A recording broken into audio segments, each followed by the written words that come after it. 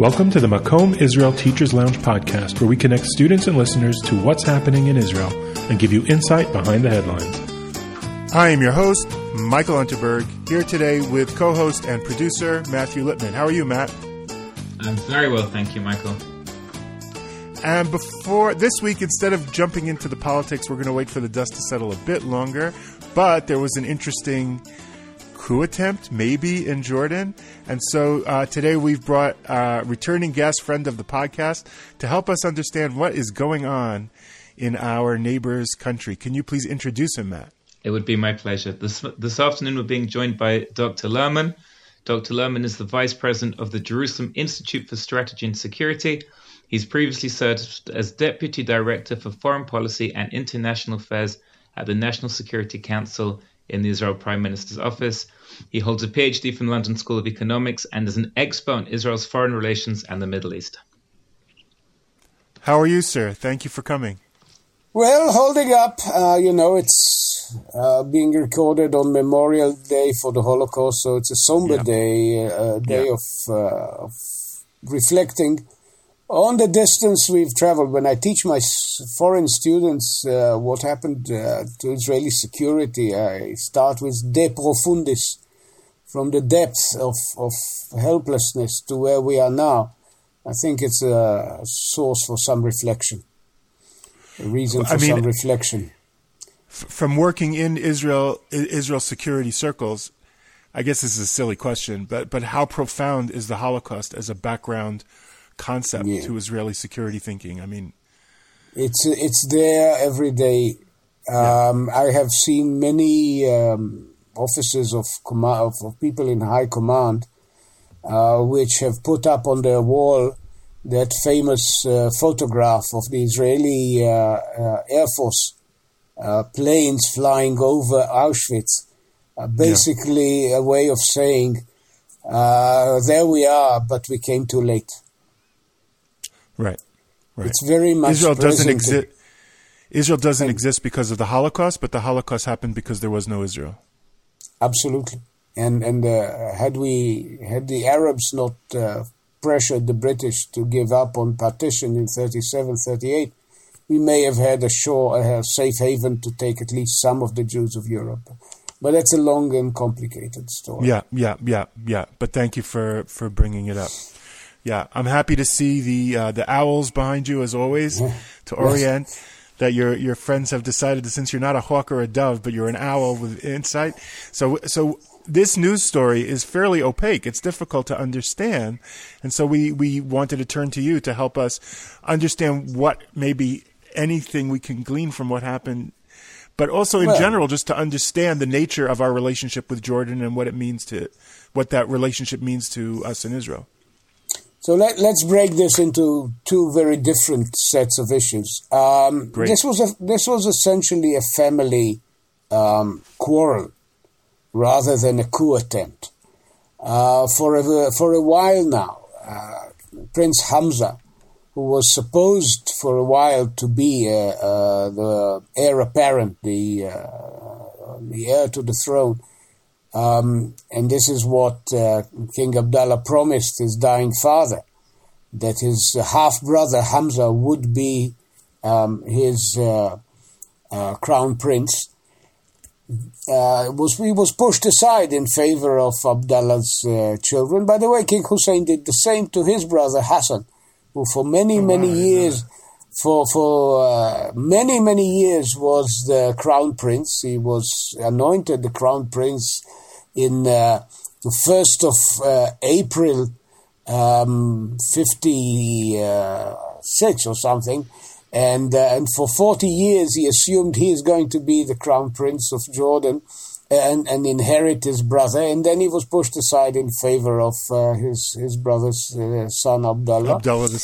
And then Prince Hassan, who had a sense of humor, said basically this was the longest April Fool's joke ever played on anyone. But Hassan was a graceful man, and he moved aside and threw himself into the efforts of promoting peace worldwide and with Israel, and he was graceful about it. Mm-hmm. Hamza a bit less so, and there's of course also the mother, Queen Noor, King Hussein's last of several wives, who was angry and frustrated seeing her son pushed aside. And they built on the assumption that the Jordanian elite, among the Jordanian Bedouin backbone, there will be sympathy for Hamza because he is the son of an Arab woman.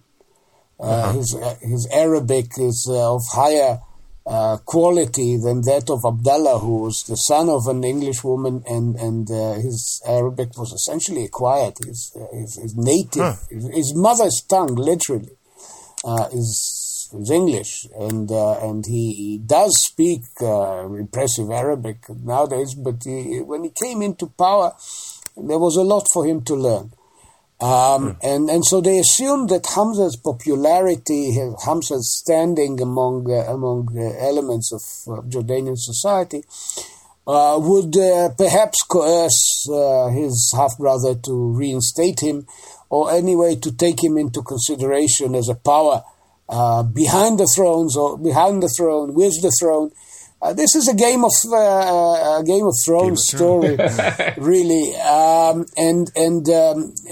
somehow, Hamza and people associated with him, some of them long associated also with the peace process with Israel, some of them familiar to our friends, American Jews who worked closely with Jordan, were stirring up trouble in Jordan over various issues, and there's no lack of issues.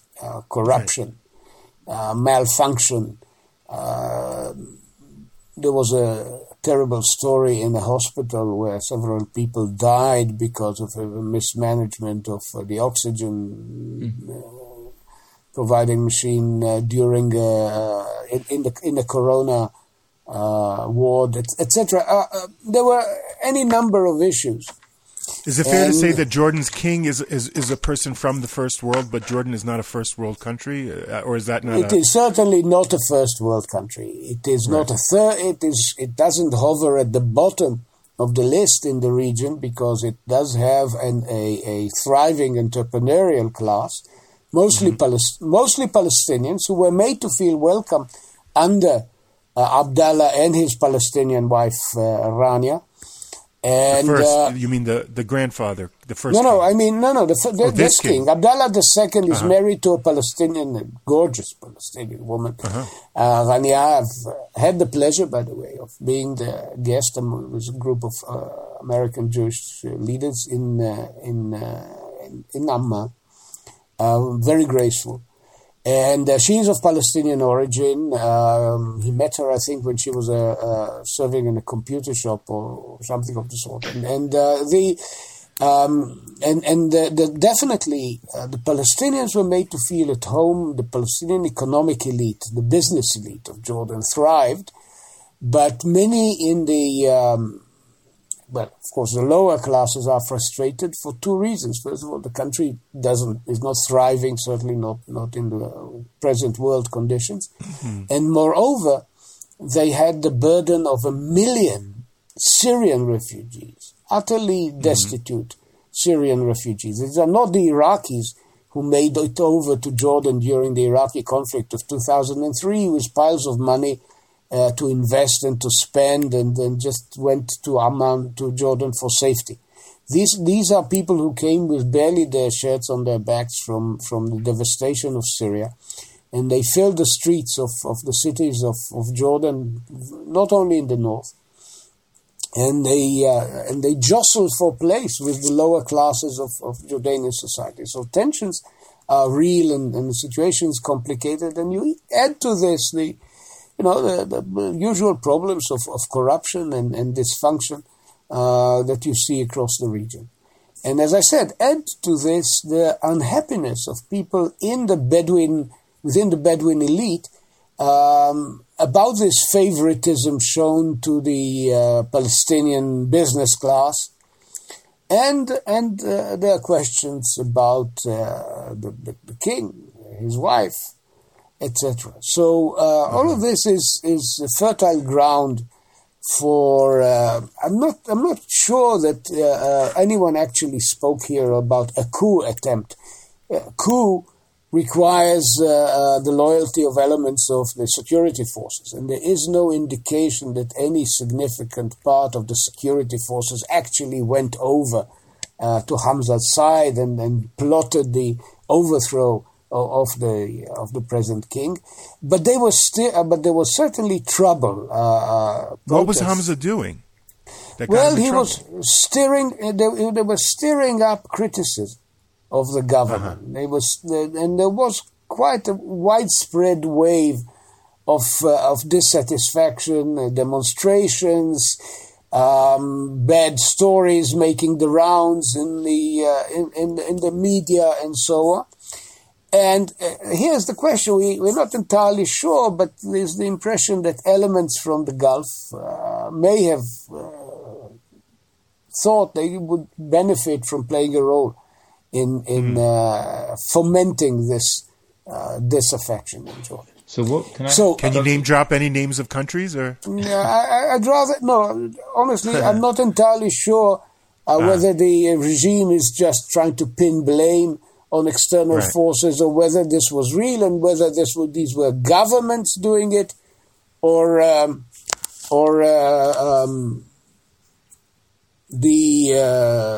let's say wealthy individuals, players. So I'm very careful here. There's more, fair enough. In Hebrew, Rava Nistar al Galoi. There's more that we don't know than we know, and to paraphrase Donald Rumsfeld, there are things we don't even know that we don't know about this story. So I'm being careful here. Can I just? But this is essentially they have signed Hamza they forced Hamza to sign a document saying he would respect the king and cooperate with his governance, and they did arrest some of the people associated with this. Let's say not exactly subversion, but the subversive activities that were going on. So that's as much as we know about the situation. So can I just ask you about that, Dr. Lerman, if that's okay? So, as you say, there's a lot we don't know about this. But are you suspecting that Hamza's goal was to replace one king with another king? Because normally a coup kind of suggests a change of government system, right, or a change of leadership system, right? But this wasn't a coup, man. Right. So that's what I'm saying this is why I avoid the four-letter word. That four-letter word. That four-letter. No, I also, in Egypt I never used the term because that would require the United States government to cease and desist all military aid to Egypt, and that may not even be a very good idea from an Israeli point of view, right? Given the American role in sustaining the peace agreements. So what happened in Egypt in 2013 was, let's say, the military acting as a midwife to the people's will.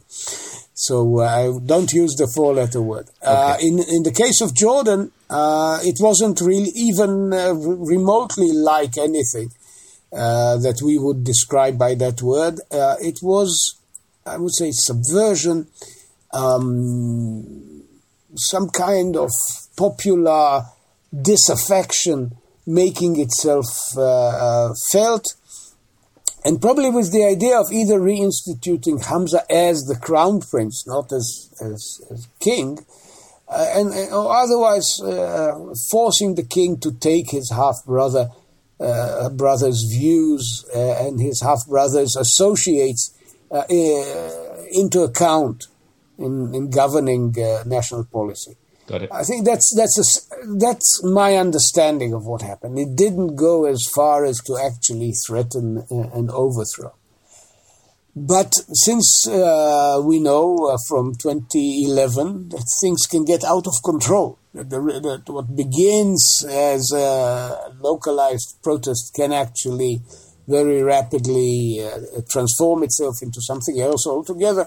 At some point, the king decided to put his foot down and put an end to this. And this is apparently what happened. Now, on the Israeli side of the equation, there are problems nowadays, and I've seen very serious scholarship. For example, from Asher Sasser, whom I consider to be probably the greatest scholar on Jordan that we have in Israel, very severely criticizing the present Israeli government for undermining the relationship with Jordan, or not doing enough to sustain it properly, and in some this place and that place, annoying or breaking or bringing the relations to the point of not collapse, but rupture, at least at a personal level. There was an incident which involved the prevention of a visit by the Crown Prince to the Temple Mount, because he brought more security guards with him than was originally coordinated, and could have been settled from above, but wasn't. Personal relations between the Prime Minister and the King are not as good as they should be. Definitely, I would say that. And then the Jordanians made it difficult for Netanyahu to fly over their territory to the UAE, which led to the cancellation of that visit. And there was clearly no wish on the part of King Abdullah to be complicit in something that he saw as an election ploy, as an attempt by Netanyahu to gain kudos ahead of the Israeli election. So there's a personal dimension, there's a political dimension, there is a constant worry in Jordan that Israel would change things on the Temple Mount in ways which would put the Jordanians in a sticky spot. We have our own grievances. This woman Tamimi, Ahlam Tamimi, who's a murderer, a complicit in the slaughter, the murder of many in Jerusalem in the famous infamous Sbarro bombing, lives in Jordan now I think she's a bit more quiet, but she even had media coverage, became a hero, a media personality, a celeb of sorts. All of this has been very, very disappointing, very troubling. There are other issues, and of course the Jordanian decision to reclaim the areas tilled by Israeli farmers in the Arava and in the Jordan, in the Upper Jordan Valley, was disappointing. They were acting within their rights, but it was disappointing, and the response has been recently to delay or suspend the decision on additional waters beyond the waters we are committed to give to the Jordanians under the treaty. We've always been giving them more than they are entitled to because we want stability and prosperity in Jordan. And all of this has created a situation of tension. I think, personally, that while we do need to communicate to the Jordanians things that are morally and politically important to us, we also need to do this in the context of supporting the stability of the Hashemite house in Jordan to the best of our ability. Because this is a relationship that goes back 102 years, if you wish, to the Faisal. The Hashemite house, just to make sure our listeners understand what you're referring to, Jordan is ruled by a family, a colonially established monarchy. This is people from the Hijaz, right, from the Mecca Medina region, and they were given control over what was first called Transjordan and now Jordan. They're not native to the region, but this is one of the few remaining colonially placed. Yeah, you could say that they rebelled. The Hashemites, instigated by British intelligence from Cairo during World War I, rebelled against the Ottomans, and in return they were promised an Arab state that would include Iraq, Syria, and the Hijaz itself. And of course, Transjordan was given to them by Churchill in 1922. But in response, they agreed with Chaim Weizmann, one of the Hashemite princes, Faisal, was scheduled to become king of Syria, signed an agreement in January 19 with Chaim Weizmann that basically recognized the mutual interests of the Zionist movement and the Jewish people on one side and the Arab kingdom to be on the other. There's even it's kind of a prototype for the Abrahamic Accords, no? I mean, it's sort of the... It is even, it has language about close Jewish settlement of the land, which afterwards made its way into the mandate of the League of Nations. A fascinating document. And unfortunately, he wrote a caveat, Faisal, saying if the promises made to me will not be respected, then this document does not exist. I mean, and the British preferred their commitment to the French over the promise to Faisal, and he was driven out of Damascus. He was given the kingdom of Iraq as a consolation prize, and his brother was given, Abdullah was given Jordan, Transjordan, at the expense of the original mandate of Palestine. It was carved into two entities, British Palestine, mandated Palestine, and the Emirate of Transjordan, which is today's Jordan. Now, the relationship with the Hashemites knew, of course, moments of crisis. 48, we fought bitterly for Jerusalem. And even though, the famous secret mission of Golda Meir, she went to visit King Abdullah at his house and tried to get him to keep his commitment. She failed. Yeah. She failed, but there was a commitment before that, but it was not kept. When Ben-Gurion wrote to essentially to Truman by way of Judge Frankfurter in 46, talking about partition west of the river between what he called then Judea, it was not yet Israel, Yehuda, and Abdaliyah, that is to say the kingdom of what is now the kingdom of Jordan, he more or less drew the line that we ended up with in 48. And suggested that the King Abdullah should be the ruler of the Palestinian areas that would not be part of Israel or part of the Jewish state west of the river. There was, I would say, an understanding that the kingdom shared with the Zionist movement an urgent need to get rid or neutralize the Mufti of Jerusalem and his supporters. So in that respect, yes, we had the same enemy. But by the time the war came, the war was fought in dead earnest because the key was Jerusalem, and Abdullah wanted Jerusalem to himself, and we fought him tooth and nail and ended up carving the city between Israel and Jordan for the next 19 years. And then King Hussein went to war, was coerced into war with us in 67 because he feared Nasser and subversion and maybe a revolution against him. And he lost the West Bank and Jerusalem. And later he conceded that Jordan is no longer interested in retrieving these areas. And stayed out in 73. He stayed out in 73. He owed us for his survival in 1970 when the Syrians invaded and we played a role in persuading them to withdraw. Let's put it like this, in coordination with Nixon and Kissinger and the Jordanians. And so he owed us his life in 1970, and he repaid by warning us in 73 that the war is coming. We didn't listen.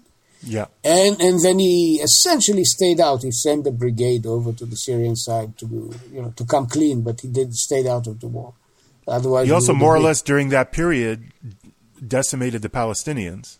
In 71, he basically broke the back of the Palestinian organizations. It was so brutal that they came over to Israel to surrender across the river.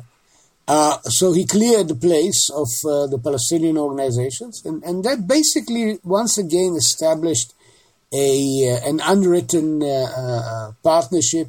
King Hussein apparently came to Israel pretty regularly. There are stories of him in disguise, ogling the girls in Dizengoff Street or whatever.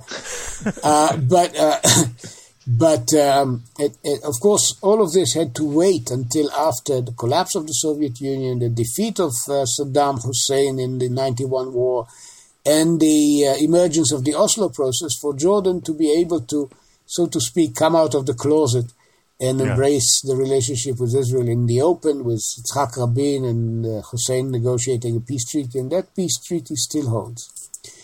And it has a clause about Jerusalem, which gives the Jordanians a certain foothold in terms of the responsibility over the Waqf in the Temple Mount. Now, the Hashemites used to. Well, can you explain? Just again for our listeners. The term Waqf is, it means here a religious It's a religious council with administrative control over the Temple Mount, which is in Israeli territory. Israel has de facto annexed it, so it's controlled by Israeli sovereignty, but the Waqf are the Jordanian religious council that administer it. Yes. The term Waqf means mortmain. It means the money given for religious institutions. So the council that manages this is essentially the religious administrative council of a country in the Muslim world. And the Waqf of the Jordanian Waqf maintains this administrative position, which enables the Hashemites, to the family that has lost the Hijaz in 1925 to the Saudis. So they no longer are the custodians of the holy places. For 1,000 years, the Hashemites were the custodians of Mecca and Medina. Now it's the Saudis. On their national website, on their Jordanian government's website, and you look at that's the first thing they talk about. If you look up the history of the Hashemite king, for 1,000 years, we ran administrative control of the great holy sites in Mecca and Medina. That's the opening, that's their great pride as Hashemites, because they're not from Jordan. So you're saying the Temple Mount is their compensation price. Yeah, that's what they're left with. Their bronze medal. Their bronze medal. They know that they're not going to reclaim this. Although the Saudis have remained very suspicious. The Saudis don't like the Hashemites, although they are fellow monarchs in a world where monarchies are threatened. They do work together on issues, but at the end of the day, let me put it in an unpleasant manner. I would say the Saudis would never forgive the Hashemites for what the Saudis did to the Hashemites in 1925. But putting this aside, this slender hold in Jerusalem is very important. And therefore, the status quo, the present situation, is dear to the Jordanians. They fear Israeli pressures to undo the status quo. They also know that no written agreement they have with the Palestinians, and they do have one, that presumably gives them the same right if Jerusalem would come into Palestinian possession. But this will be torn. This is a piece of paper that will be torn on day one. The Palestinians will take the Temple Mount and celebrate its conquest as the great liberation since the greatest liberation since Salah ad-Din, and the Jordanians will have no more role in it. And therefore, paradoxically, the present situation in Jerusalem is a mutual interest of Israel and Jordan. Which also means that for us there is an interest in the persistence, survival, and prosperous future of the Hashemite kingdom as such. So, despite all the tensions, it's a stable peace. We have very close security cooperation. If you go across the river, you would see that their guard positions are not aimed at us. It would be pointless anyway. They are pointed inward in order to prevent penetrations of Israel from Jordanian territory. And they've been remarkably successful in this respect. not for lack of trying by the terrorists of various colors, but they are simply very good at what they do, and we work very closely together. They are an effective military, and they have effective intelligence services. I wish I could say the same about other neighbors of ours, but so working with the Jordanians has been beneficial. Yeah, but it sounds like, to use the sort of kitschy term, it sounds like frenemies. In other words, it's not a simple thing. And Abdullah, maybe he doesn't exactly say barattle, but his political rhetoric and his image making is very tough on Israel. I would argue harsher than his father even. At least the last few years. Yeah. Well, the last few years, it's not so much Israel, frankly. It's the prime minister. It's a person. It's a very rocky personal relationship. Because at the level below that, for example, Ashkenazi had a good visit, and the security establishments, the military to military and Mossad to the Basha, as they call it in Jordan, the boss of the security services. These are good working relationships and have been for years. But at the level of the prime minister and the king, there have been, I would say, serious problems arising over the last few years. You're right, and these have had an impact on the ground, like the situation with the border communities, which for 25 years enjoyed access to agricultural areas which are under Jordanian sovereignty, and now it was denied. And the Jordanians closed the border. A pity, really, I would say, but it doesn't change. It doesn't change the basic equation. I mean, even to the level it filters down. I would say even to the level of like Israelis traveling to Jordan to visit, which is like it's done, but it's not. It's not. Well, sometimes they run into difficulties. The Jordanians, for example, don't like to see people walking in crowded tourist areas with skullcaps on, for example, and there have been various difficulties, but still, it is a country with which we are in peace. It has they have a full-time ambassador in Israel. We have a full-time ambassador in Amman. As I said, our security establishments work well together, and the stability of Jordan is in our interest. And by the way, one of the reasons that I personally and Feynman Bar, JISS, advocate retaining Israeli control in the Jordan Valley is because the Israeli presence is, in its own way, a guarantee of Jordanian stability. If we had no access to the Jordan Valley, it would have been more tempting for various subversive and terrorist elements to try and take over Jordan and then use this as a bridge over to the Palestinian area. So our presence in the Jordan Valley is actually strategic, and not only for us, also for Jordan and Jordanian stability. May I ask you, it may not be a short question, it's intended to be a short question. We've had you speak to us before about the peace deals with the UAE and with Bahrain.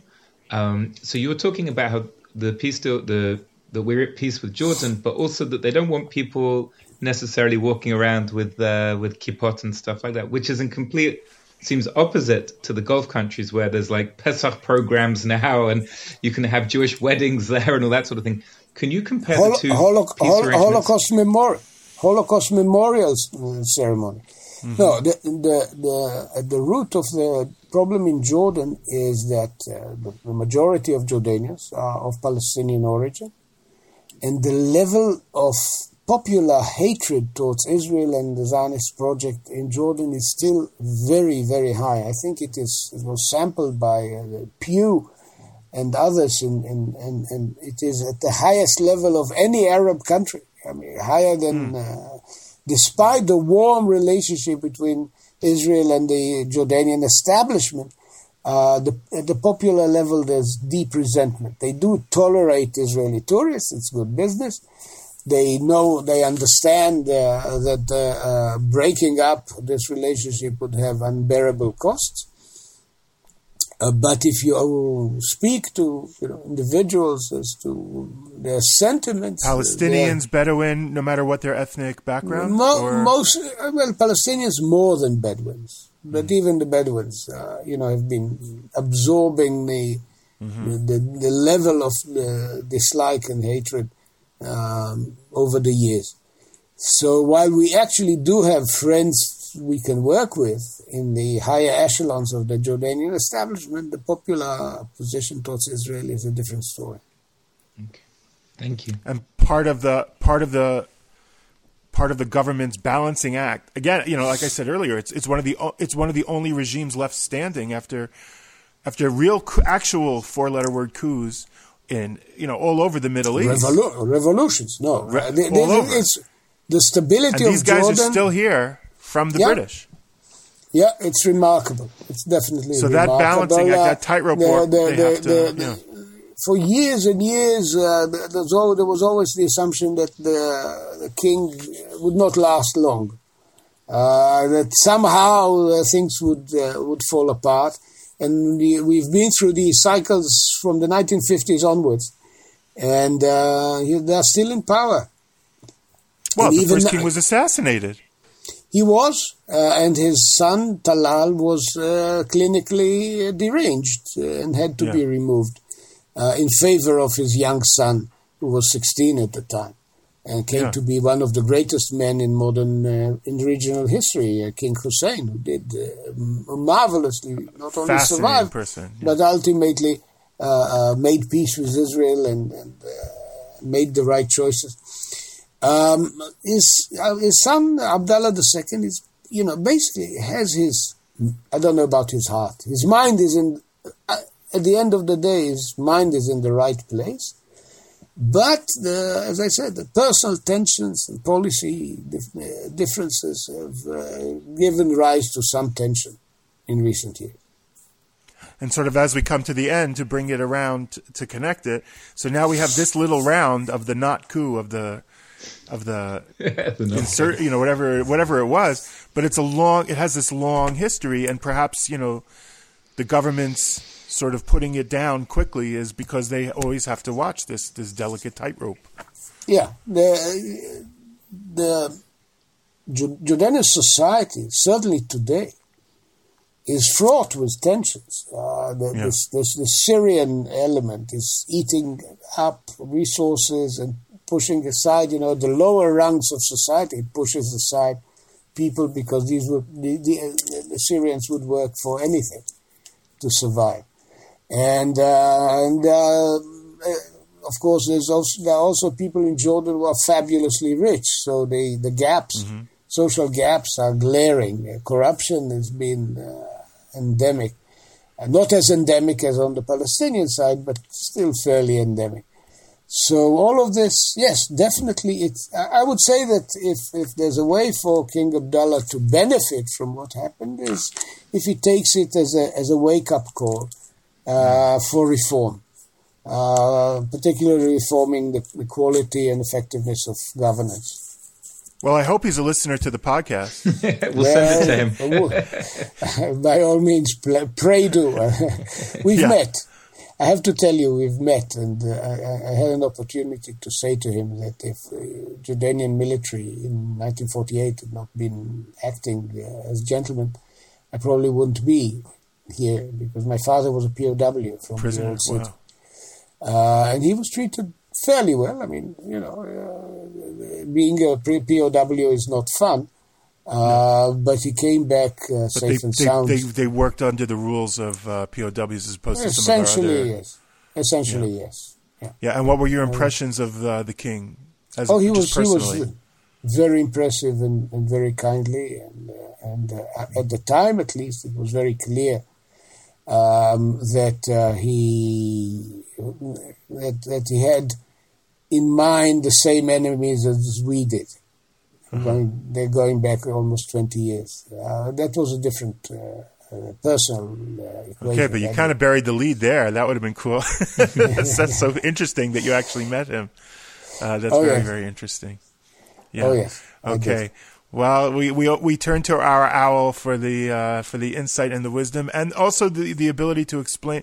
There's only so much we can pack into a 30, 35 minute, 40-minute episode, but there's a lot to unpack. But as always, thank you so much for giving us your unique perspective and experience and helping us understand what is, not super surprisingly, a very complicated country in the Eastern Mediterranean with a very complicated relationship to Israel. So that never surprises us, but each one has its own particular dimension. So thank you for taking the time to explain it to us and our listeners. We always appreciate it. You're very welcome. Thank you so much. Thank you, Matt. Thank you. We don't have to log off Zoom, but it is the end of the episode. Bye-bye.